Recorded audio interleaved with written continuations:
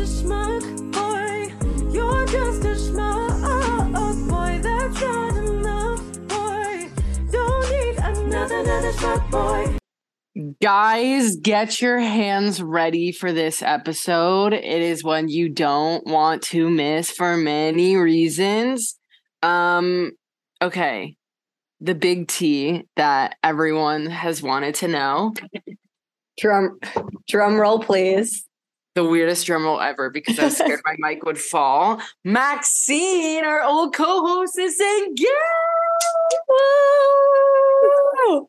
It's so crazy because when we started this podcast, when we first started releasing it, She was single. and then like a couple episodes in, she met Henry, and now they're engaged. So many mazzles. We're so happy for her. Basically sponsored by Schmuck Boys. Kidding. But yes, everybody send her lots of love. We're super excited for her. Yeah, we had to tell you, but we had to make it wild because our girlie's a fiance. 1 down, 2 to go. Libby will most definitely next, and hopefully I won't be too far behind. Oh my gosh, Marla. Watch the plot twist as Marla gets engaged and married before all of us. But okay.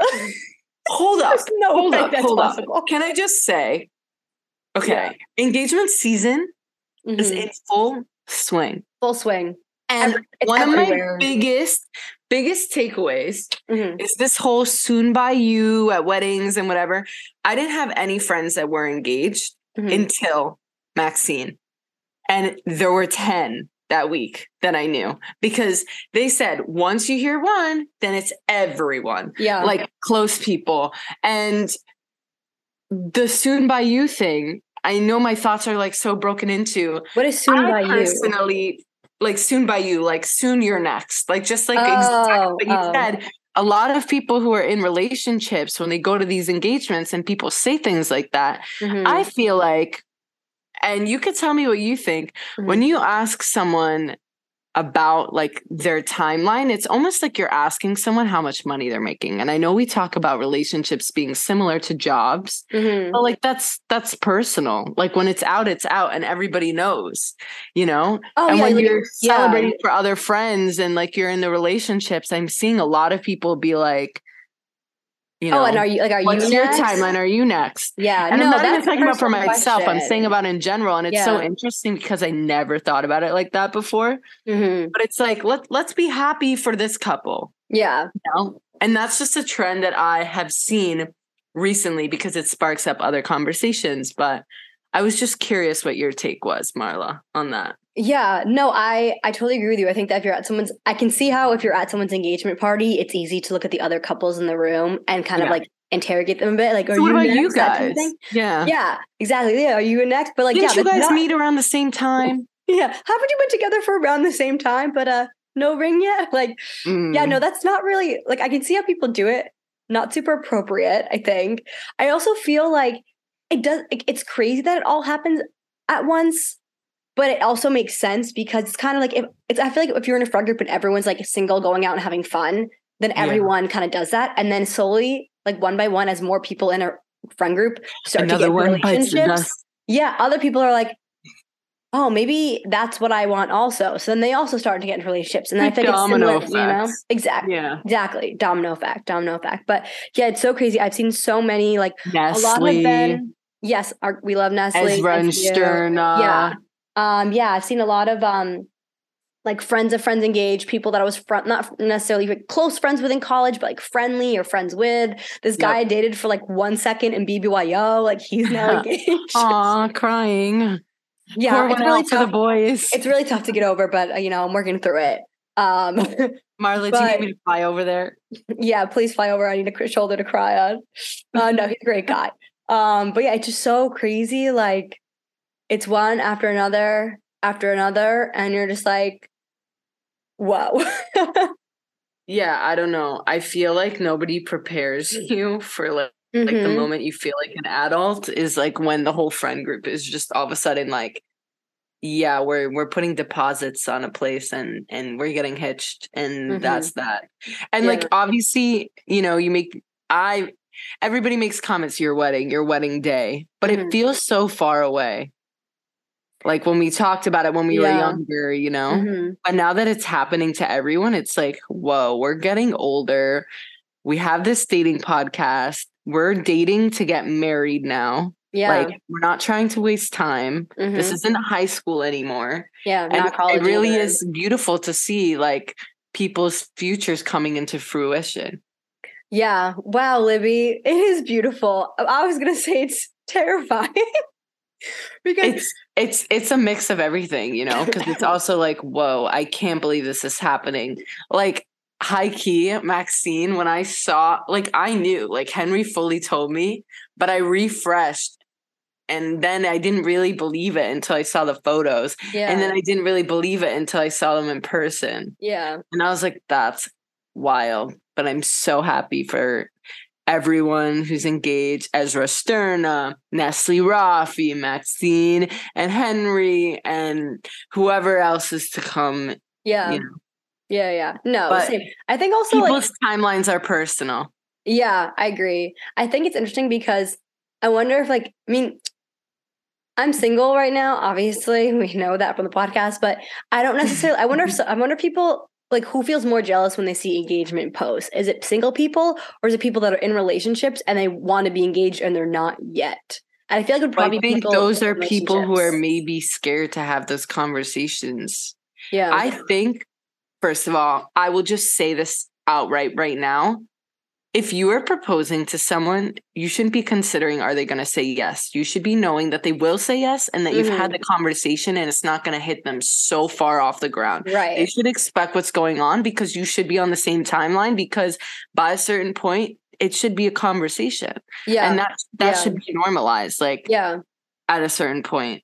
And like I said, it's a personal thing. Like those conversations should be happening between you and that person if you see it going somewhere, which at this age, you know, you start to think about. Yeah. I feel like it would be crazy. I mean, I'm sure it happens nowadays, but I feel like it definitely is crazy for someone to like propose to someone where it's like, we never had a conversation about marriage. Never had a conversation about long term. Never had a conversation about what kind of ring you want. Like, I'm sure people do it and it works out for them. But I feel like nowadays people are like, no. Like, let's at least have a conversation about solidify timelines that we're on. And I'll be honest, a lot of these people, when I ask them, like, did you see this coming? They're like, well, yeah, like it was within the timeline that we had spoken about. Yeah. And I'm like, that is the way to do it. So for any boys listening, any girls listening, whoever's proposing to who, whatever, just make sure you have a conversation that you not completely taking someone by surprise. Because yes, they shouldn't know about it. It should be a surprise element or whatever you discuss. Yeah. But it shouldn't be a surprise that there's going to be a proposal enough for you to like sadly be embarrassed and them to say no. Yeah. Actually, so funny you're saying that. I have a friend here in LA that got engaged maybe like a month ago or something like that. And I was like, oh my God, like, were you surprised? And she was like, oh my God, no. I literally knew the exact date. Yeah. Or like girls will be like, no, I literally planned it. This is exactly what I want. No, I literally gave him a list of people to invite. Yeah. So funny. That's the other thing that I didn't realize so much goes into it with like an engagement party, a proposal, photographer, the people that are going to be there also. And then, you know, bridesmaids and whatever you choose to do. There's so many little details. Like, I have friends that are like planning weddings and I'm just like, I can't even remotely imagine what it is like. Yeah. But my biggest takeaway is, you know, if you see a couple that's been dating for a while, maybe let them speak for themselves. If they want you to know something, they'll probably tell you. Yeah. But for the most part, I really do think relationships are about those two people when it comes to a future. They're going to be the ones having the kids. They're going to be the ones in the relationship. At a certain point, your friends aren't texting for them anymore. You know what I'm saying? Yeah, 100%. So it should be the same thing when you're like further along in the relationship. I don't think you're going to like ask your friends where your kids should go to school. It's going to be a conversation with you and your partner. You're with. Yeah, 100%. I think, especially if it's only you two to be married in the future, you should start getting used to it. I feel like. So yeah, big mazel to Maxine. We're so happy for you. And in addition to being engagement season, it also was Purim season. I don't think people realize, like, I didn't know how big Purim was until a few years ago, but really, like, in New York, in LA, in, Israel, in Miami, I'm sure too, it's not even just one night. It's like a full week of parties, and it's kind of crazy, but it's fun. So what was your Purim like? What did you dress up as? What were the parties that you went to? Kind of how was that for you? I dressed up as fire. I like it. Hung out with Meet Jew, which was super fun, and got to see a lot of different people, from Sarah Haskell to Dahlia to Shifra to Mimi, who now moved from London to New York, to Aaron, who came in. Sadly, Daniel didn't. Alec, I always feel like it's so fun to go out when Michu's in town. So like, even despite it being Purim, like, I'm always my happiest when I feel like my people who I'm close to and who don't live here are here. So it felt extra special and nice, but also should be illegal to have work on the next day.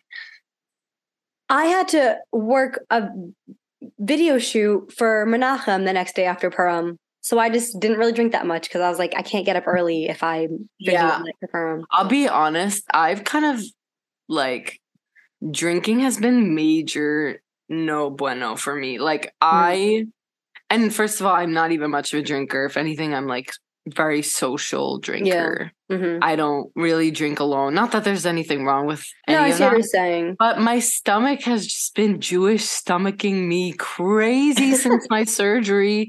So I'm just like taking it really lightly out here. Yeah. Yeah. Do you feel fully recovered now? No. Oh. But we're working on it. It's fine. Is it improving at least? Yeah, definitely improvement. I won't bore you guys with the nitty-gritty details of the inside of my nose. Yeah. Well, how was your Purim? What were you? You were a cat or a bat? A bat cat? A Batman? Something like that. No, so Purim this year was fun. Normally, I'm such a holiday themed girly. Like, I love holidays and themes and things like that. And normally I would like go all out to be like prepared for it. I was so busy the last few weeks. I really didn't get a chance to like get like a new costume for Purim. Marla looked sexy. Thank you, Libby. So the one of the parties that I went to a few different ones. One was the theme was like, it was like gala themed, but also neon themed, but it was also Purim. So people were dressed in basically three different outfits that night. You either had people dressed in gala, you had people dressed in gala, but maybe with like a little costume accessory, which is what I did, or you had people in like costumes, or people in I wouldn't know what to wear. 4 wear. Options. Yeah, but honestly, everyone was like, "What do we wear?" And everyone was in a mix, but it was fun. It was a lot of fun. It was with YJP. Yeah, they posted cute photos of you. That's how I know you look so good. Thank you. It was actually I'm such a mom. Like, Marla doesn't live here, so it's like when Jewish organizations post photos of her, I'm like, oh my God, that's my daughter. That's my girl. It was actually really fun. I've heard very mixed things about YJP out here, because so some Jewish organizations have age limits and some don't. YJP is one of those ones that doesn't have limits. So some people that are our age in their 20s, sometimes like their events, but sometimes are not as comfortable at them because you might get a lot more like older adults, which is fine, but it's also understandable that if you're in your 20s, you might not necessarily want to go to like an event that has people in their 40s and 50s. Right. But it was actually really fun. There was a lot of young people there. I talked to 2 guys that night, thought it, went well with both of them, had, fun talk with both of them. Never heard from them. So, hit and a miss, swing and a miss, kind of sucks. It's frustrating. I was talking about this with one of my friends here. I'm like, I don't care if you don't text me, but if you tell me to my face that like you want to see me, you want to take me out, and that you're going to text me, and then you don't text me, that's what's annoying. Like, I'm like, just don't tell me you're going to do something.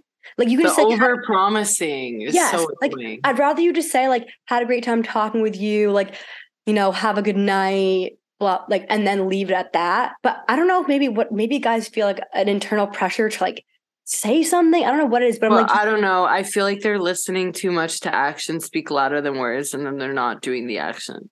Yeah, exactly. So I was kind of frustrated by that because I had great conversations with both of them. And I thought at least one of them would end up texting me.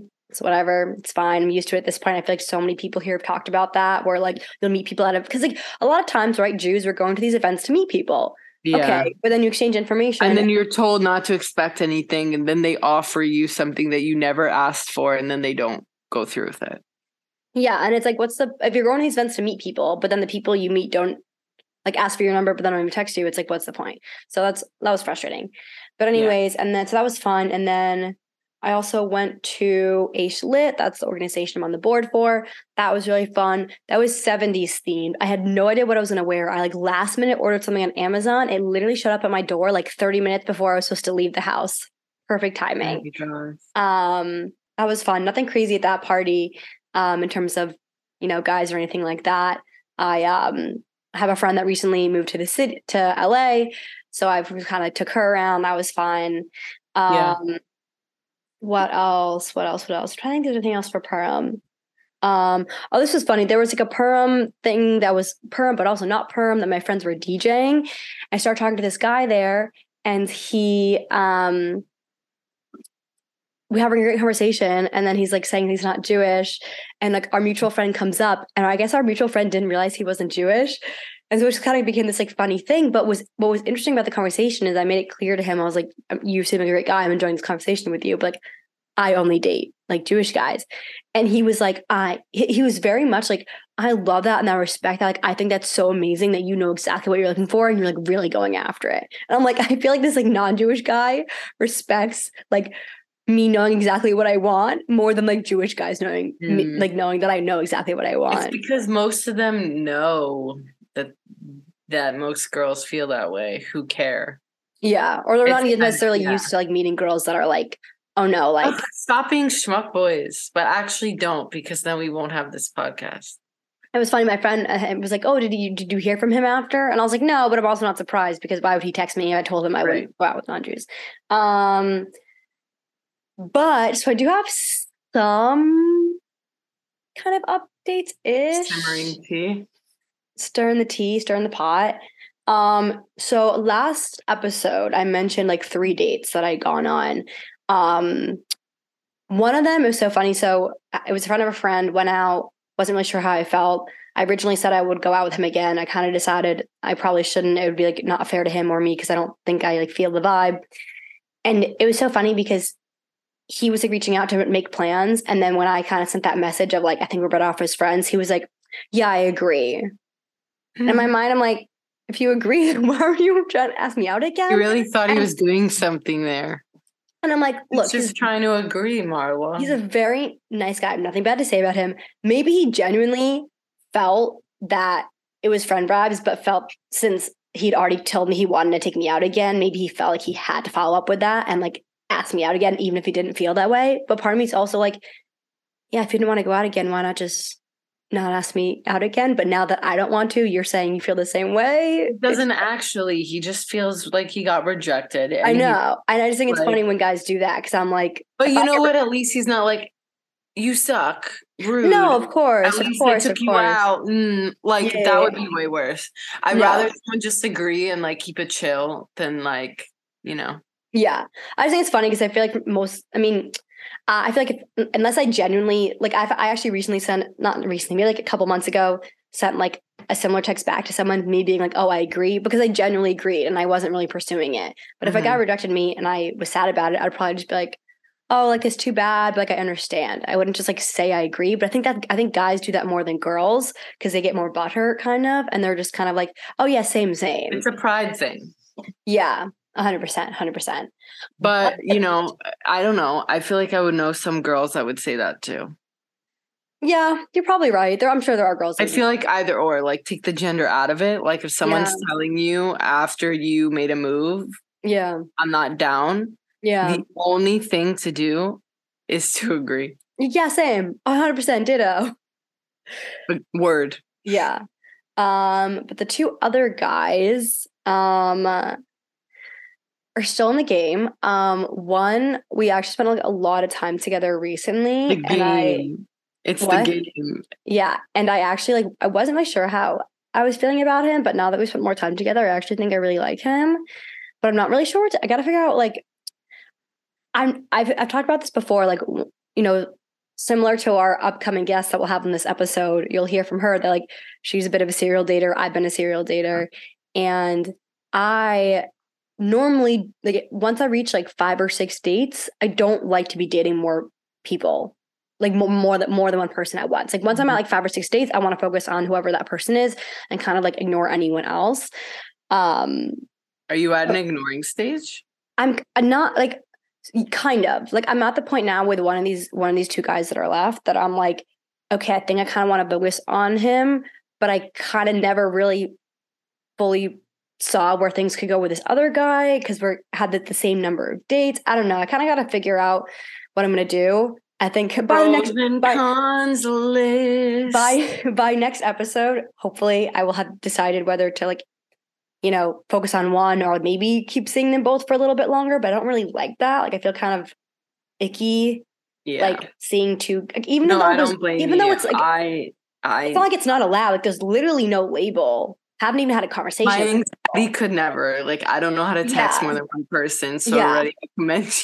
Yeah, I just feel like, and I feel like an idiot because sometimes I'm like, did I talk about this with him or did I talk about this with him? And then I just feel like a bad person. Everything kind of gets merged. Yeah, exactly. I think you need to take yourself out of it, and sometimes writing down your thoughts helps. Yeah, like I feel like for anyone listening to that's ever in a situation like that, like writing out specific things that interest you, because if at the end of the day the only thing they offer is being nice, like. There's no substance to that. Like you need to be more than just nice. There needs to be some connection there enough for you to not miss out on an opportunity that could be the real one. Yeah, no, 100%. I think what I'm thinking is because it's still I'm out here spitting facts right now.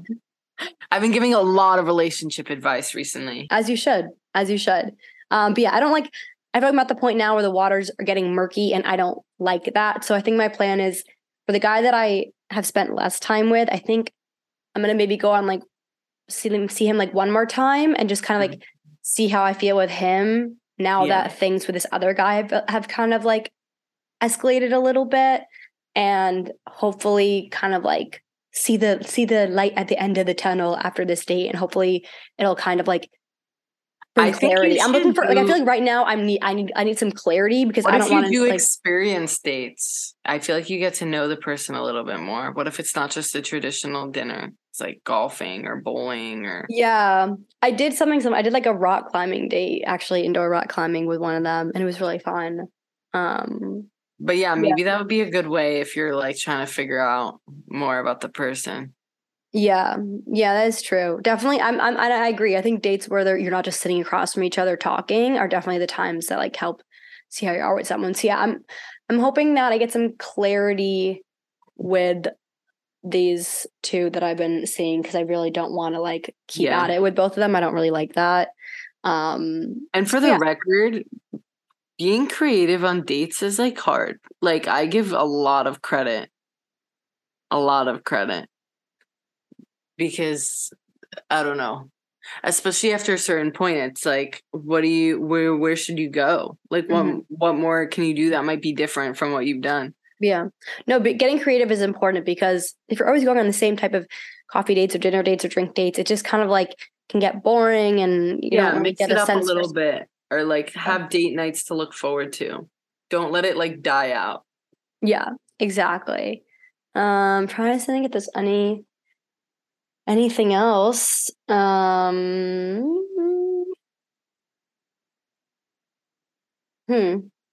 don't know. Had some crazy Jewish geography this weekend.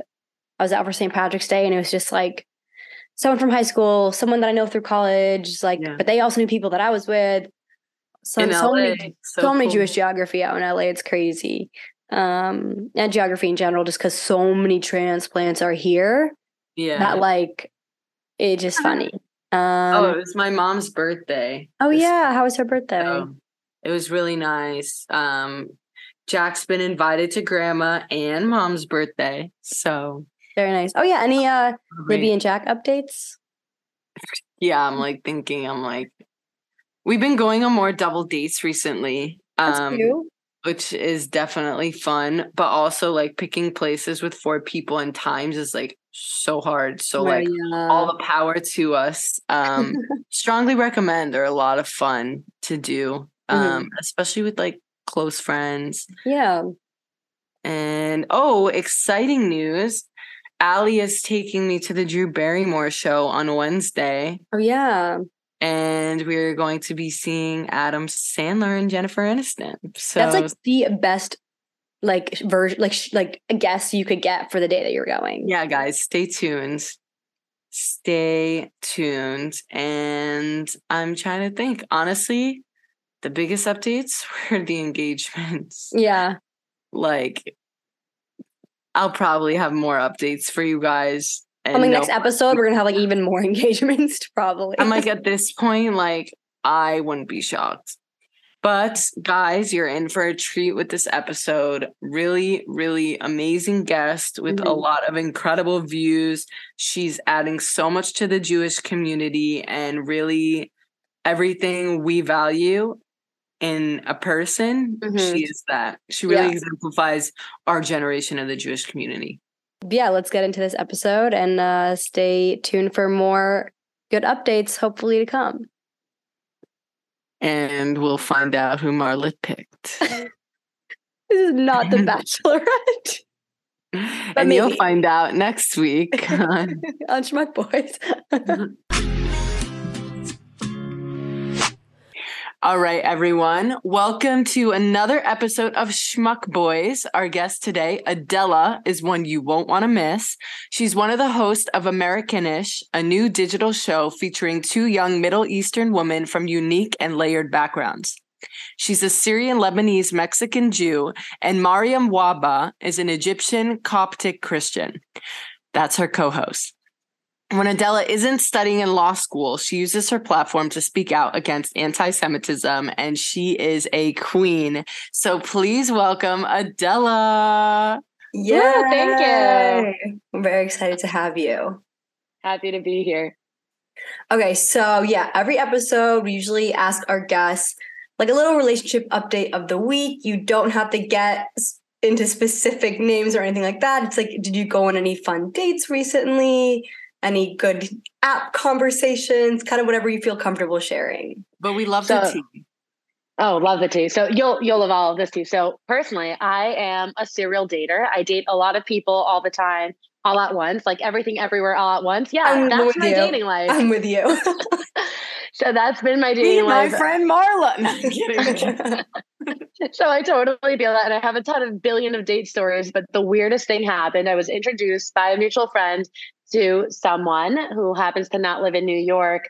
And like, honestly, I did not think it was going to turn into anything. And we went out a couple of weeks ago.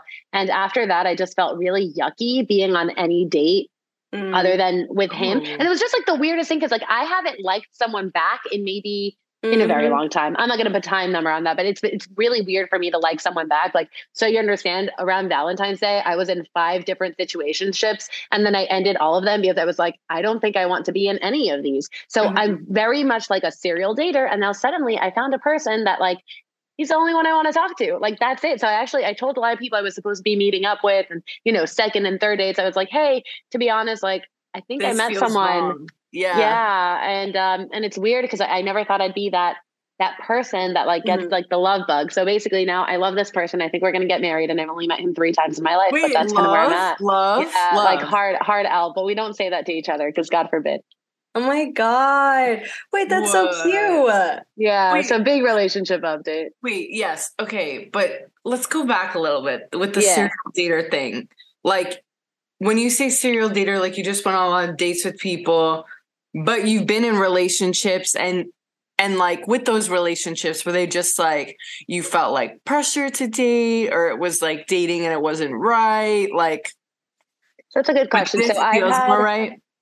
Yeah, I've had 3 serious relationships. I'd say one of them was like right after college.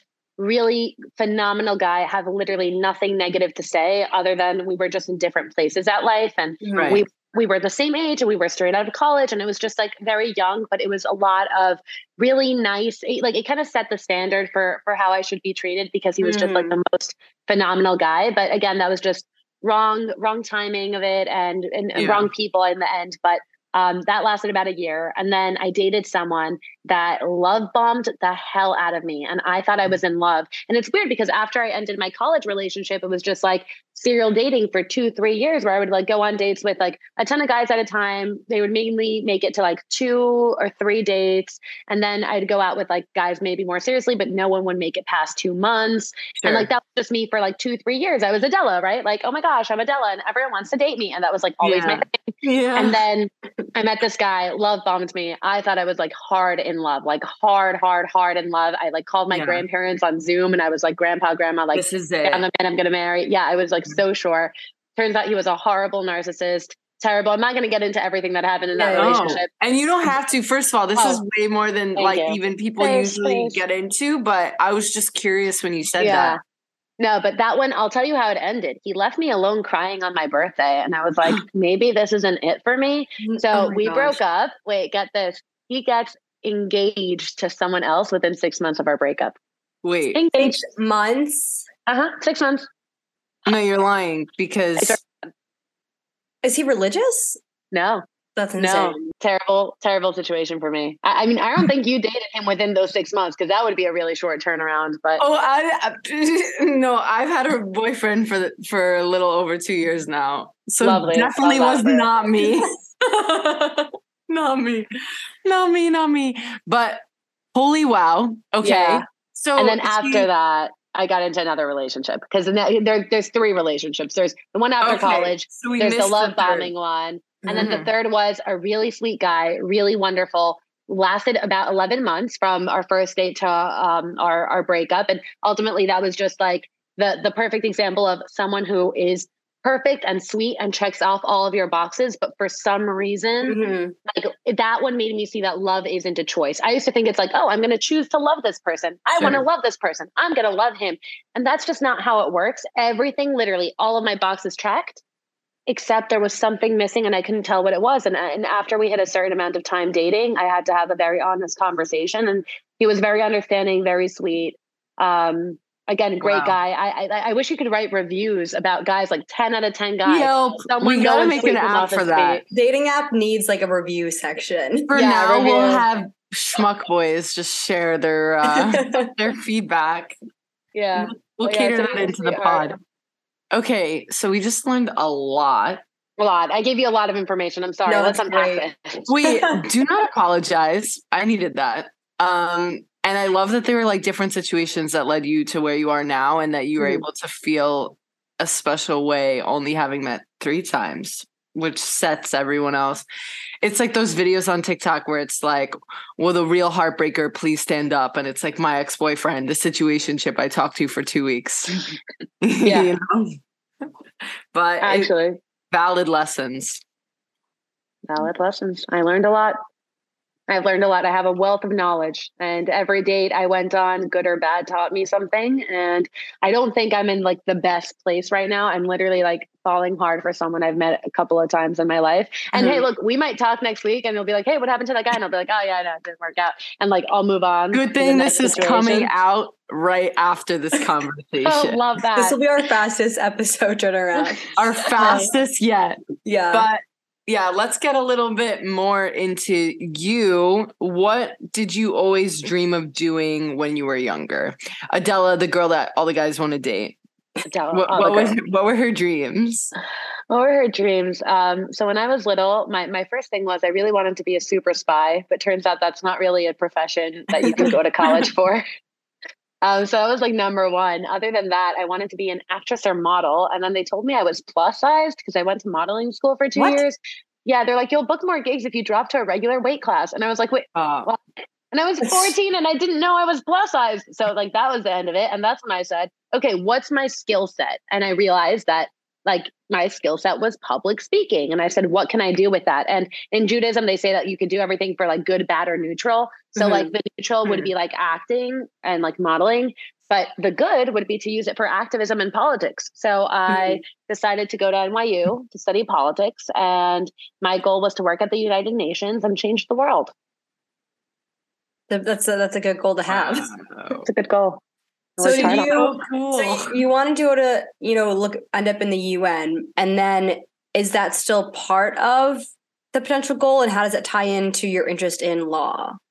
So no, I was actually the official representative of Jewish students at the United Nations for 2 years. And after, thank you, I wasn't working at the UN, but I was representing an entity at the UN. And after seeing the way it works, every year is the same thing. Every plenary is the same thing. And it just didn't feel meaningful. It just felt like a bunch of people who love to hear themselves talk, myself included, in a room pretending to be important. And I was like, this is not it for me. And then activism is where I found like my niche. And then after that, I got into law school, and I've been working for different district attorneys' offices. I just finished at Queens. I'm going to start in Brooklyn this summer. And it's the first time I really felt an impact with my work. So that's where I'm at in terms of my legal career.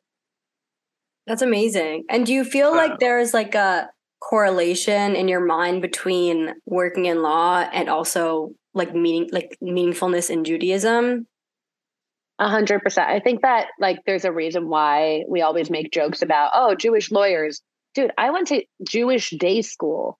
We learned Gemara in my school. So we were sitting there taking not only Jewish law, halacha, but Gemara, which is Jewish law derivation. It's literally a law school class. So it teaches you to think in a way where it's like, you're not just learning the rules, you're learning the why and how that rule came to be. How did a rule develop? So I never thought of it like that. That's so cool. Yeah. If you've been to Jewish day school, guess what? You've been to law school. Basically, you can get the degree. That is the degree game. They want us to be lawyers. Hashem Hashem literally was like, I'm going to start the world. It's going to be dope. We're going to have Shabbat. You're going to rest. But you know what? A lot of you are going to be lawyers. Yeah. That's actually, I spoke to Hashem the other day. That's literally what he was telling me. Icon. Yeah. So, and I also think that at least like my path in prosecution, I think that in Judaism, we do care a lot about being a just person and accountability. And I see prosecution and what I'd be doing at the district attorney's office as accountability. So yeah, I'd say there's a connection. Yeah, that's great. And that makes a lot of sense too. Yeah. And so you talked about Jewish day school. Let's get into your Jewish background. What was that like? When did you become interested enough in your own identity to become having a podcast, as well as just what were you like when you were in Jewish day school versus like what type of Jew are you now? It's a great question. So I'm Syrian, and I don't know how much you know about Syrian Jews, but we're a very particular kind of Jew. My boyfriend's Syrian. God bless. I love that. I love that. Unity marriage. I love that. That's like a mixed couple by Jewish standards. But yeah, so I grew up Syrian, which means that we're traditional. Where it's not exactly about like, are you Orthodox? Are you conservative? Are you Reform? It's like we all agree there's like a best way, and it's like, where do you fall on the spectrum of the best way? And growing up, I went to Jewish day school where we learned Torah all the day. Like we wore skirts past our knees, we covered our elbows, everything. But personally, I wasn't that religious. So like my family uses technology on Shabbat, but like we don't go out on Shabbat, God forbid. Like we'll watch TV, but like we're not going to the movies. So very just like traditional in the home. Kosher meat, but not kosher dairy. So like standard by Syrian standards there. And because I always went to Jewish day school, I always knew I was Jewish, and I always knew like that would be a very big part of me, but I didn't want that to be who I was going to be in college. And lo and behold, I go to NYU, I face a ton of anti-Semitism there, and I end up suing NYU for anti-Semitism. And my lawsuit makes it to the White House. I meet the president. He changes a law on a national level, and the rest is history. And that kind of made me realize that even though I didn't want to be the quote unquote Jewish girl, we can't look for a cause to fight for if we already have our own. Representation starts at home, That's amazing. So how long ago was that whole thing about NYU that happened? My lawsuit, so the anti-Semitism started in 2018, and I sued NYU in 2019. The law was changed December 2019, and then NYU settled my claim in 2020. So the process took about 2.5 years. But now it's been 2-3 years since then. Crazy. What were the reactions like from your peers, like with that situation, friends and friends of friends? Like, was it supportive? Was it a mixture? What was that kind of like for you? Weirdly enough, from my friends, it was entirely supportive. Actually, like my friends, like the Jewish community at NYU in general, they wanted to sue NYU a full year before that. And I was president of the pro-Israel group there. And I was the one that kept saying, no, let's exhaust all of our options. Let's use the bias hotline. Let's use all of the resources the school put in front of us before we run to file a lawsuit. And because of that, my case was so well documented and my case was so well pled out that when I sent it to lawyers, they told me it was the strongest case that they'd seen that would get the foot in the door for a Title VI anti-Semitism claim. There hadn't been a Title VI claim for anti-Semitism that worked really the way it was supposed to, because Title VI of the Civil Rights Act protects Title VI of the Civil Rights Act protects nationality, ethnicity, and race, not religion. So we had to make the claim that Judaism functions like an ethno-religion and therefore should be included. And that's what the executive order in December 2019 ended up doing. It ended up expanding the definition of Judaism to have it fall under the Civil Rights Act. So it was kind of legal gymnastics. And that's actually what sparked my interest in law, right? Because I realized activism is great, but there's a difference between activism and legal activism. And what I wanted to do was make an impact. And that brought me to law school. And that's hopefully what I'll be doing long term after prosecution. I'll come back to the Jewish world. But yeah, I got wholehearted support. Everyone was like, yeah, this was a long time coming. I didn't have a single friend or member of the Jewish community at NYU, the general Jewish community, that was against it, wholeheartedly supportive. I will say there were people who were afraid for me. They're like, are you really about to sue a school? And I was like, yeah. And they're like, are you sure? My mom was one of those. She was like, okay, I support you, but like, are you sure? That's a Jewish mom thing. They have to think about both ends. Yeah. She's like, I support your career, but like, no. And ultimately I did file my lawsuit and my mom's very proud of me. So everything happens for a reason. Of course she is. Do you mind sharing exactly what had happened that led to the lawsuit, just for people who aren't in the know and are listening? Yeah. So it started with typical anti-Zionist behavior. So people boycotting Israel, our student government boycotting the NYU Tel Aviv campus, 53 student groups, that's 1 in every 6 at NYU, was boycotting Realize Israel, the group I was president of, and 70 professors signed on to a boycott of Israeli academics. So really, when it came to boycotts, we were being hit on all fronts, right?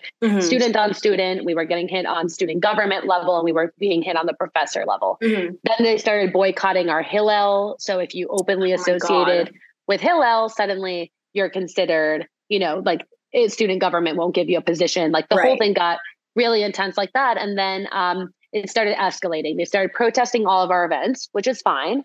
But they started posting pictures of Jewish students on social media, calling them racist and fascist of the week. And then they started boycotting any group that would work with us. So we were socially isolated. At this point, I had been meeting with administrators week after week after week. These are like students. These are students. Yeah. Students for Justice in Palestine, a group at NYU. And they had a coalition of 53 groups. So it's not just one group, it's a coalition of 53. So it got pretty bad. And then it all culminated in our Yom HaAtzmaut, Israeli Independence Day celebration. We were planning this huge party. We rent out Washington Square here in New York. It's phenomenal. Hundreds of students wrapped in Israeli flags, singing Hatikvah. You feel trees vibrate with energy, and you look at this and you say, wow, this is Judaism in the 21st century. But that year we knew it would be different. So I spoke to the school. I told them I was worried for student safety. They told me I was overreacting. And ultimately at the event, one student burned an Israeli flag, just lit it on fire, threw it on the ground. Oh, yes. Yeah. I remember hearing Another one grabbed the microphone from a Jewish girl, started yelling Free Palestine. And then they took our 10-foot Israeli flag, tore it to shreds and hung it from trees and from lampposts. So NYPD stepped in and they made 2 arrests. And that's when I went back to the school and I was like, I'm not overreacting. Like I knew it, but like also just hearing it from you with like the details, it's just like crazy to like, did you have a hard time focusing in an environment like that? Like, Yeah. Look, honestly, it was really rough. I didn't go to my last couple of weeks of the semester of my junior year. And because I didn't feel comfortable going to my classes, my professor actually in my Arabic class came up to me and was like, if you don't feel comfortable being here, you can leave. And I did.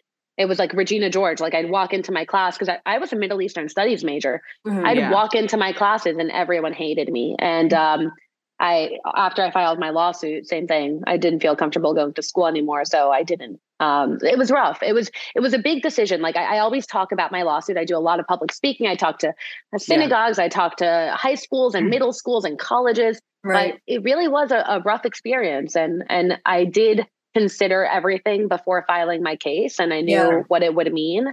But it was rough. But ultimately, again, like it ends up making its way to making real world change. Right. So good for you. It's so wild because as you're like telling the entire story, it's almost exactly reminiscent of like Israel in the sense of like you and your Jewish group are like the one Jewish group, and then all your surrounding neighbors hate you for just being you, the same way that Israel is just trying to be Israel. And then all their, now it's a little bit different. Obviously they've made progress with a lot of their Arab neighbors, but for a while it was like surrounded by every single neighbor that hated them. Obviously also the thing that's frustrating is in the past couple of years, I mean, I graduated in 2018. I know Libby was 2020, but in the last few years, it's like anti-Semitism on campus has definitely gotten worse. All three of us, I'm sure, follow it online and all the type of stuff. And I had a little bit of it at UMass. It wasn't as bad yet because social media wasn't quite like used back then the way that it is now. But obviously there are other students that probably have had and will have in the future similar situations to what you went through at NYU. So what would be maybe advice for those students that are going through something similar and facing, anti-Semitism or facing, exclusion from other groups or their administration on campus? That's a really good question. I would say I have a couple of pieces of advice, but most importantly, you hear this everywhere on college campuses. Everyone always says, never check your identity at the door. It's about time that we internalize that, which means that if you're a Jewish student and you're facing exclusion, that's a horrible, horrible thing. But the answer isn't hiding your Jewish identity. The answer is standing your ground and saying, I belong here, not in spite of my Jewish identity, but because of my Jewish identity, because it's part of who I am. And we can't keep letting people decide where a Jew can and can't feel comfortable, because that's how anti-Semitism wins. So my advice would be, in all of your conversations, in all of your circles, be your full self. And if that is a Jewish Zionist, then be a Jewish Zionist. Don't be afraid to say, oh, what are you doing for Passover? Yeah, my family's going to Israel. Yeah. Be honest about it. Don't hide it. And if any students were going through anti-Semitism to the extent of what you were going through, minor things, are they free to reach out to you as a mentor? Are you a good space for them? Of course. I actually talk to a lot of students that face tough anti-Semitism, either just as a support system or if they're interested in filing a legal claim, which is a very big decision that should not be taken lightly. But it does happen. And I do consult with students, and I can point you in the right directions to get the right resources. Even if you want to have like an event, you're like, hey, we're facing anti-Semitism. I don't want to sue my school, but I want to have an event about Zionism. I want to have a big Shabbat dinner on campus about it. I can connect you with people who can help you make it happen. So definitely reach out to me. I am a resource. We'll drop my socials. Stunning. And we will make sure you pitch them at the end. I remember 100%. You're reminding me of so I was on at UMass. We had SAFI, Student Alliance for Israel. I was also on their board. We did an event. The graffiti artists for Israel. Yeah, we had an event at our school. It was outside in the yard, like beautiful spring weather, and we started to notice that there was like students standing kind of like on the perimeter of our event, handing out flyers. And it was SJP at UMass handing out flyers that on that front look like they're like advertising the event. And then you open them up and it's just like filled with like anti-Semitic libel and lies about Israel.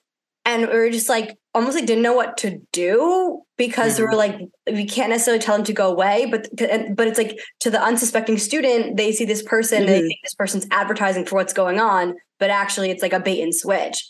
And it's just so crazy that like students will do that. Like, just mind your business. Like, if you don't like our stuff, you don't have to like it. You can do your events, we'll do ours. But it's like, I don't think you ever really see Israel groups on campus protesting like a pro-Palestine event. You'll just like, let it happen, but we're not going to get involved the way that they try to get involved in our things. Yeah. And this is actually something I speak to a lot with school administrators, because they always bring up the freedom of speech argument. They're like, well, it's freedom of speech. And I say, yes, entirely true. But there is a double standard, because I have never heard of a Jewish student burning a Palestinian flag on campus. Yeah. Have you? Yeah. I haven't. And if that did happen, I would be appalled. And if that did happen and a girl who was part of that group said, I don't feel safe here, and they went to the school, I'm sure the school would do something about it. Yeah. Absolutely. And that's a double standard. That's a double standard. Why is it that the only flag you can burn on campus and have no repercussions is mine? Yeah. Because had they burned a Mexican flag, had they burned an LGBTQ flag, or had they burned a Palestinian flag, that would be concerning, and the school would do something, rightfully so. Yeah. When you burn an Israeli flag, it's just, oh, I guess it's nothing. I guess you're overreacting, you know? Yeah. No, 100%, 100%. So how did you go from like NYU, this whole lawsuit, all that going on, to now where you are now with your podcast? How did was that like a pillar a bit for like you creating the podcast, or how did it come into creation? Yeah, kind of. So I studied NYU. I became this Jewish activist situation. I did a lot of public speaking, and I decided to go to law school. And I kind of did take a step away from the activism world. I didn't really want to be in it anymore. I said, I did this for a long time. It's time for me to just focus on my career. And then I was approached by a friend who said she met someone perfect for me. I obviously thought it was in terms of dating. I was like, oh my gosh, she do. But no, she was like, I just met someone who's exactly like you, but she's a Coptic Christian. She's like, we're having the same conversations I have with you. So we met up for lunch, and we showed up wearing the same exact outfit from Zara. We were wearing the same exact, like she was wearing it in beige, I was wearing it in gray. Gosh. And I was like, okay. And the more we talked, we were sitting there with our mutual friend. We talked for like a full hour and a half. And she was like, if I had a microphone here, this conversation you guys just had, that would have been a podcast. And that's kind of where we said, all right, let's do it. So we decided to start a podcast, and that was the impetus. She is like my counterpart. Like, she is like an expert in Middle Eastern policy. She's extremely intellectual. She is my counterpart in this. And it just like goes to show that you can find people like yourself who are not like yourself outside of your community. And that's why we should all venture out there. Yeah, that's so amazing. Special. Yeah. And so with your podcast, obviously you've done so much too. You've really grown a following. Has there been an episode or a person you've had on that just really blew your mind? Is there someone you would love to manifest out on here that you would want on your podcast? We've had so many episodes I love. We have like random fun episodes, like one where we talk about our grandmas, we talk about superstitions, we talk about like all these random things. But I think in terms of guests, we had this girl on. Her name is Bible Stories with Brianda. She is a born again Christian. So she is like cool. Like, she's like super hip, dresses amazing, whatever. But she just decided like she's coming back to the ways of God, I guess. And she is Christian. So like, she's not Jewish, but she starts like studying all these Bible stories, and she realizes that they're like very dramatic, and she tells them as if she's telling like tea about a friend. And she does this on social media. She started her podcast too, Bible Stories with Brianda, and it like makes religion very accessible to people. And I think that that's like really cool, because we don't have something like that in the Jewish world. So it was just like really cool. Instead, to see we have Jewish TikTok. Yeah, we love Jew Talk. I love Jew Talk. Yeah, so fun. We love doing TikTok dances. That's me. I like doing TikTok dances. But yeah, so that was probably like the coolest guest I had on, because it was just like intellectual but fun and just very real. Yeah. So I liked that one. It was nice. Yeah. It's very, because I'm sure because of the theme of your podcast, you're able to have like on our podcast, we try to have like many diverse Jews. And at some point we'll also probably have on like people that aren't Jewish. But for right now, that's kind of been our focus. But I think it's interesting because for your podcast, you're able to really get like very diverse people, obviously not even just in the Jewish community. Have you ever found a time where you and your co-hosts maybe like disagreed on some subjects, and like how you kind of navigate that? Do you usually just like talk them through? Have there ever been episodes where it kind of really were like, wow, we really don't agree on this? And kind of how did you guys navigate that? Yeah. So what we do before we have an episode, we do like a quick run through of like the main points that we'd want to talk about. So there are a lot of surprises, but we don't have major surprises. I think the first thing that comes to mind is like freedom of speech. We did an episode about Elon Musk and Twitter, and I'm a freedom of speech absolutist, and she is not. So I believe that even hate speech should be allowed on these platforms, which I know is like kind of antithetical compared to my entire body of work, but I have a lot of reasons why I believe this, and I can totally get into it if you want to. But I believe that freedom of speech is freedom of speech, and that includes bad speech as long as it's not dangerous speech. And we as a society have to learn how to deal with that. And she doesn't believe that. She believes that there is a line that she draws that's much closer than I would have drawn it. And we knew this going into the episode. So we just understood each other's points of view and we talked through it. And we said to the audience, we said, look, we don't agree on everything. This is an instance where we don't necessarily agree, but it's important to have these conversations. And then there's other times where like there's a certain topic I want to talk about that she doesn't feel comfortable touching. And I understand that too. And then that just becomes a non-starter. And you adapt. And we adapt. I respect that boundary. If it's like a whole topic that we just don't want to touch, that's okay. No problem. We move forward. Yeah. So that makes sense. And it's very interesting because I feel like you guys, are talking about very heavy topics sometimes, or like that can go into very deep discussion. And sometimes I'm sure it could be interesting when you're not always not on the same page, but don't see the versus Marla and I, where it's like, don't text him again. No, but I want to text him again. Like, that's where we differ. But that's a good way. It's always good to have not good communication. I mean, good communication, but meaningful and like understanding. Honest communication. And it's good that you tell the viewers too. Like you're normalizing also, like you can be Jewish and have this big Jewish identity, but yes, it's important to also be friends with people and get to know people who aren't. And have that world. Like I went to a public school, Marla went to a public school. So for us, that's what makes sense. And for some people, like the first time really meeting people who might not have been in that world was through college.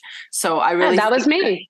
Yeah, exactly. And I think that your podcast, especially having had your experiences, really makes a statement in that sense. And I think that's really positive for especially the young Jewish community to see. So thank you. I appreciate that. When did you realize you could start creating content online with all of this for the Jewish community? So like your own personal Instagram, as well as like just anything outside the podcast? To be honest, like 8 months ago, I kept all of my socials on private throughout my NYU lawsuit because I was getting I cannot tell you the amount of hate mail I was getting like from the left and from the right and from random people in Pakistan who have never met me and will never meet me. So I was getting like everything from the left and right, people calling me a Jewess that's trying to confuse the government, like really weird stuff. And also a lot of creepy messages, lots of creepy messages. I can like share some with you actually, if you want to see some of my favorite ones. A lot of creepy messages. So I would keep my socials on private. So I never really saw myself as an influencer. I saw myself more as like an activist through like the legal channels, not through the social channels. And then about 8-9 months ago, I made a TikTok and I was like, whoa, this works. I was like, whoa, this really works. Like next thing I know, all of my videos are getting thousands and thousands and thousands of views. And I'm like, okay, like, let's do this. So now my TikTok is, again, I don't post often. I think I post maybe like once every like 2 or 3 months. I get like a content creator urge where I'm like, I'm going to sit in front of my ring light and make like 4 videos. And that's what filming I do for day. Filming day. But like, I only do like 4 videos and that's like enough for me for like a good month. Sure. And so I don't really consider myself a content creator, but I'm becoming one. And I could totally you're the queen content creator. So give me the tips. Give me the I got you. Feel. I got you. Call me, FaceTime me, literally whenever. Open door for you always. That's really crazy that you didn't think of yourself as that, but I respect the whole private thing too. Having had your experiences starting out that way was obviously very different from other Jewish creators who faced that after the fact. So that makes sense. Yeah, that's so true, Libby. Yeah, because a lot of content creators, it's like they're creating content for a while and then maybe some issue comes up. But you're kind of had the reverse of like the issue comes up and then maybe that slightly ends up driving the content in the future. Yeah. I remember it's funny. So I actually, obviously, Libby's like queen of TikTok. I'm not even on TikTok. I'll go on and off it like every like 7 months. I haven't been on it in maybe like 8 months. But I remember maybe it was like a year or two ago, randomly seeing a clip that I think was probably from one of your early episodes of your podcast. And I was like, oh, like, this is so cool. Like, who is this girl? Like, whatever she's saying, like, it's awesome. And that was literally like just randomly like a year or two ago, something like that.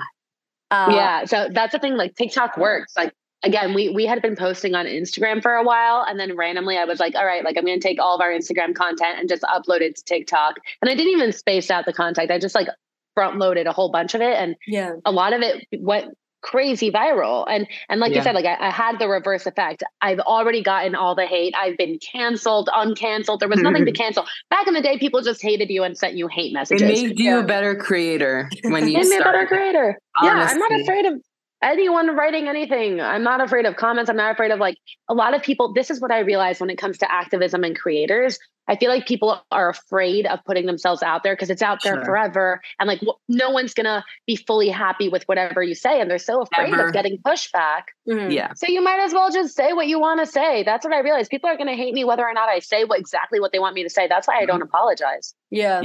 Yeah, you shouldn't. So obviously you just talked a lot about like the negative messages or negative experiences you already had on social media. Have there been any positive experiences, but they were like surprising? You were like, wow, I'm surprised that person said this or sent me this email or sent this message. It was like a positive surprise that you had after you started sharing more. Oh my God. So many, like so many. I get a lot of moms. A lot of moms love writing to me. Moms. Yeah, we love moms. Like they'll say things like, I was so worried for my daughter to go to college and then I saw your videos. And it's like, oh, okay, thanks. I also get a lot of younger girls. I get a lot of girls that are either in high school or in college that will say things like, you know, I was so afraid to stand up, but when you speak, I feel proud to be Jewish. Mm-hmm. Wow. And like, that's like the most I could ever possibly ask for. And then I get a lot of messages from people who are not Jewish, especially for the podcast Americanish, that say like, oh, I'm not Jewish and I had the same experience, or wow, like I'm Greek Orthodox and my religion does the same thing, or like, oh my God, my mom's the same way, whatever it is. And it's just like, it kind of like makes a very big world much smaller. And it reminds you that, again, you might be very different from people, but if you communicate your ideas, not only in like, you know, a political way, the way I do it, but like if you talk about a funny thing that your grandma does, it's much more universal than you think. And it humanizes you to other people. So I personally, I'm going to keep being on social media. I'm going to continue to do it regardless of the negative. I'm going to get you bigger on TikTok, girl. You deserve it. We'll do a content day, you and I. Yeah, 100%. And I love everything you're saying. And I think also what sets you apart from other people is you really work with both sides, like especially having a podcast host who isn't Jewish and having real conversations like that. You're appealing to people who are Jewish and people who aren't Jewish. And Marla and I talk about this a lot. A lot of Jewish creators, when you're just Judaism, it's sometimes hard for people to hear you out because they already know what you're gonna say or how you think. So I feel that too sometimes with my content. I'm like, you know, I put POV Jewish mom. You're seeing the word Jewish, but some people are still watching it because it's content that they feel like, oh, I'm not being thrown information at. Wait, I know Cheryl Cohen too. I'm not even Jewish. This makes me happy. And that's my favorite type of comment to get, because I'm appealing to different types of people and I'm showing them Judaism in a different way. Like, oh, you're laughing? Cool. This is part of our community too. Like, we love to laugh. So 100%. I think it's really cool that you're doing that in the sense of education, but with the side that's also not Jewish. So thank you. I'd love to make like more happy content. A lot of my content, like if you scroll through my videos, mainly it's just like anti-Semitic comments I've gotten. Like it's not, it's like, oh, like, you know, the Nazis were right. And I've had my fair share too. I've had my moments. Like it is not rainbows every single day for sure. My account was almost taken down just by doing a video with birthright alone. Really? So, oh God. Yeah. And that was featured in an article and everything because it got boosted to the wrong community. But, story for a different day. Point is, it happens to all of us and it sucks. Mm-hmm. But when we show a different side, super beneficial. 100%. 100%. To kind of go back a little bit to the dating world, how have all these experiences you've had with the podcast, with NYU, with your own Judaism, how has that affected your dating experiences over the past few years? Like, I know I'm very much vocal on my social media about anti-Semitism and anti-Israel stuff and things like that. And sometimes when I'm getting to know a guy, I'm it's almost I haven't even necessarily talked to them yet about how Jewish and Zionist I am. But if they search me on Twitter or Instagram, they'll see it. And I'm kind of ooh, I wish kind of how do they feel? So what have your dating experiences been like while having these platforms?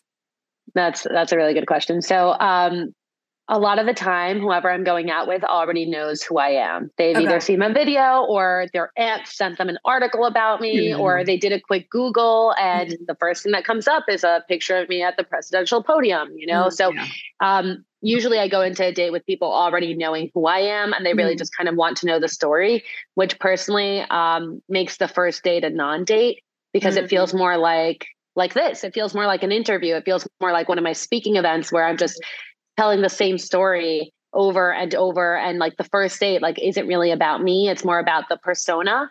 And I think that that's been the hardest thing, because that's why I give everyone, not everyone, but that's why I usually go on a second date, because the first date, they just fixate so much on that part of my life that I don't even get to talk about my likes and dislikes. I don't get to talk about what I do for fun. I don't get to talk about stupid or what things. You're looking for dating. Or what I'm looking for dating. Exactly. This is the whole purpose of a date. It's the whole purpose of a date. So it's been hard because I come in already with a persona. And then a lot of the times it's can I live up to that? They think I'm this legal warrior. Really, I just when they ask what do you do for fun? My answer is absolutely nothing. I love to do nothing. I love to sit on my couch and do nothing. I'm a lazy slob, and that's okay because that's who I am. But I can't say that when they think I'm some legal lawyer suing schools situation. What do you mean you like to do nothing? So it definitely but she's honest on the podcast. You would say it on the podcast. I would say it on the podcast. And then a lot of the time, this is a lot of fun. A lot of the time people are oh yeah, I listened to your podcast. On a first date, they try to make it they're a fan, but really they've watched a couple of clips on Instagram or something. So they haven't even heard an episode. And it's it's cool if you haven't heard an episode. No one in my family listens to my podcast, and I'm okay with that. I'm fully okay with that. I'm Mom, you don't know all the trash I say on the podcast because you don't listen. I'm talking about you the whole time. She's you better not. I work in PR. I'm all right. Fine. Maybe I'm lying. Yeah, maybe, but she wouldn't know unless she listens. So a lot of these guys I love you, Mom. I love you too. You don't know me, but I love you. But yeah, so that's that. That's how it's affected my dating life. And then sometimes, and this happens less often, I'll be dating someone who isn't very public, and they get a little bit uncomfortable with my public with my publicity, the fact I am very honest in every interview I do. I am very honest on my podcast. I talk about things that some people don't like to talk about. I talk about mental health. I talk about body image. I talk about a lot of dating taboo. I talk about my dating journey. I talk about whether or not I'm waiting for marriage. And a lot of guys that I go out with don't necessarily like that. And it's all about setting intentions. In the one relationship that I was in right before I started the podcast, I was talking about starting the podcast, and I'm look, it just means I'm going to be more public. And he set a lot of hard lines. He's our relationship isn't talked about. My family's not talked about. This is not talked about. And I said 100%. And then the relationship I had after, we had some understanding of what I should and shouldn't talk about, but he really supported me much more. And he really cared more about me putting out the kind of content I feel proud of instead of putting me in a box. So it's again, finding a balance. Thing. Guys don't always know what to do with girls who have this image. Especially when it's been pre-discovered. Me, I was kind of learning my own identity through my relationship, but he knew who I was online prior. But supported me the whole way. So I think about it. What if it were what if it were like different in that sense? And there really are so many things you have to sit and think about. Yeah. But like in my position, like I don't really have to. Like I have someone who supports me through it all. So I think that's so valid too. Yeah. Yeah. Again, like I got very lucky that I had two really great relationships and I had one really bad one. And again, it kind of like, it shows you the contrast between what you should and shouldn't be looking for and what kind of limits are and aren't fair or valid, and how to approach these conversations. So, yeah. No, it's very true. We talk about a lot on this podcast about like what it's like when you're dating and you have a platform and how to navigate and things like that. And if anything, I feel like with so many people use social media in like a bigger way than they used to, that it's probably a much more common conversation because even if you have like a smaller big following, it's still something you have to kind of talk about with your I wouldn't be comfortable with get ready with me while I get broken up with by my boyfriend, like if I was a boy, or like get ready with me while I go on this first date and then you're saying everything. But you know what? For some people it works and that's great. I just like to keep certain things private too. So I think it's like finding that level. But it's actually funny. I had this conversation last night with the guy I'm kind of seeing right now. There with no labels, kind of seeing right now. And literally like he's letting you talk about him though. Yeah, kind of. He doesn't know about this, but we were like kind of like just like scrolling on TikTok together, like on FaceTime.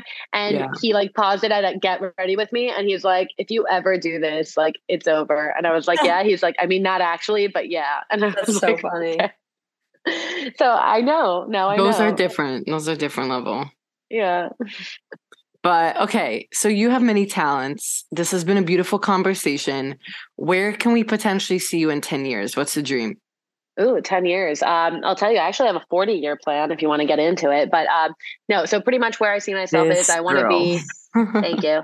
I'm going to be a really dope lawyer. I'm going to hopefully start outside of the Jewish world, hopefully prosecution. And then in a couple of years, I'll make my way back to the Jewish world and I'll become the new Alan Dershowitz. We need a new defender of Jewish rights, and that will hopefully be me. So, and hopefully I'll have 2 kids and I'll be living in a suburb close to New York. The dream. Wow. The Jewish dream. Do it all. Okay, so now we're going to play a quick game with you. It's called Mensch or Schmuck Boy. Pretty self-explanatory, I would say. And this is one of those games, like a lot of our games, like there's no nuance. So you just kind of have to just like go with, you're like, we've done this before and people will be like, well, what about this, about this? I'm like, no. It's not the game. You just go based on the one-liner and that's all you have to decide on. Okay. Okay, let's do it. Okay, so first one is he opens the door for you, but makes a comment about how good you look from behind.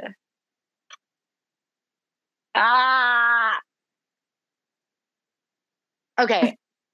I'm going to say mensch just because I like a compliment. Is that allowed? So unexpected. That's allowed. It's your opinion. Hey, look, it might be a schmucky compliment. But it's a compliment. But she'll take it. She'll take it. Okay, orders for you at the restaurant. No, so that I go schmuck. And I'll tell you why. No, I'm with you. I'll tell you why. It happened to me at a restaurant where I wanted to get a salad because I was going to go to a Super Bowl party that he was invited to after. And he goes, but you'll love the raviolis. And I said, I'm sure I'll love them, but I want the salad. And he goes, I'm sure you'll love the raviolis. And I said, again, I'm sure I'd love them, but I just want the salad. Waitress came.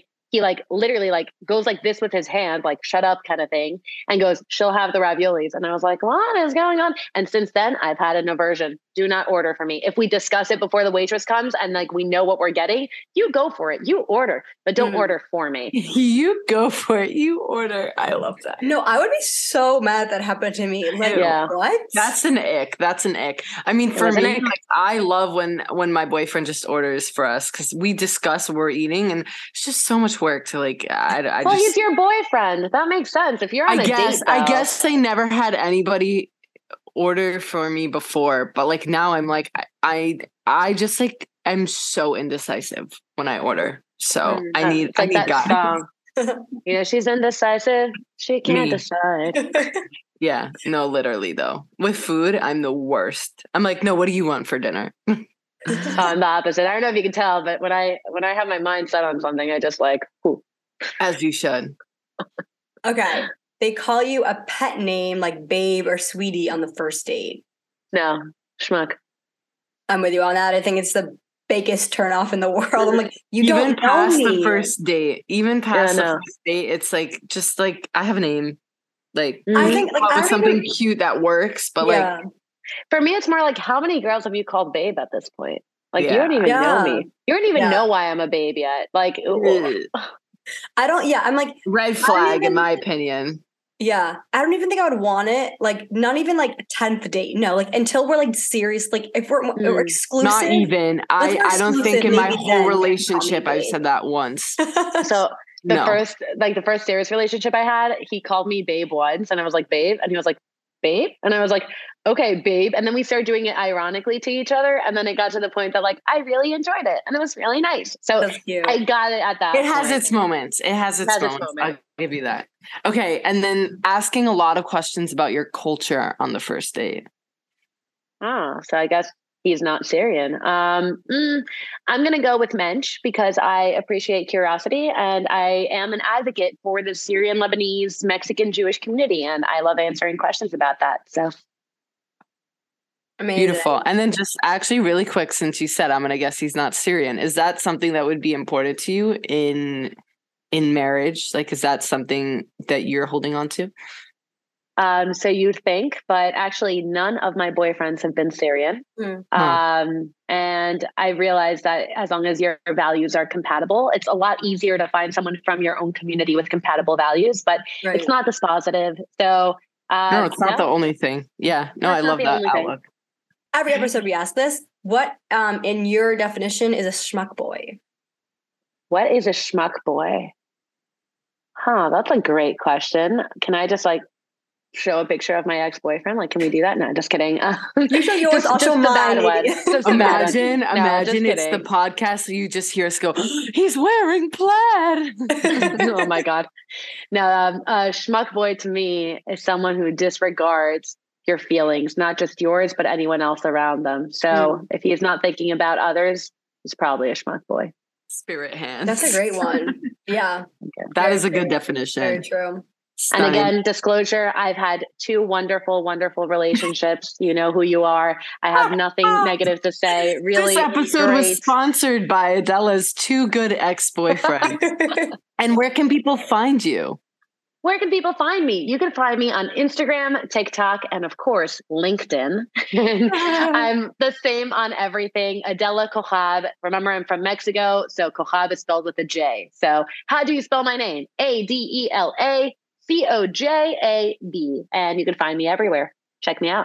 And where can people find the podcast? That's what I was going to say next. You can find my podcast. It's called Americanish Show. And you can find it also on, TikTok and Instagram for Reels. And if you want to actually listen to the podcast, we're on Apple Podcasts, Spotify, wherever you listen to podcasts, including Amazon, Google, every platform, we're on it. Amazing. Stunning. Well, this has been a really awesome interview. I feel like you really had so many things to share that we have not touched upon before on any of our episodes. This episode is different. Yeah. Different. I'm really excited and we really appreciate you. This was great. Thanks for listening. Schmuck Boys out. 'Cause you're just a schmuck boy. You're just a schmuck boy. That's not enough, boy. Don't need another schmuck boy. 'Cause you're just a schmuck boy. You're just a schmuck boy. That's not enough, boy. Don't need another schmuck boy.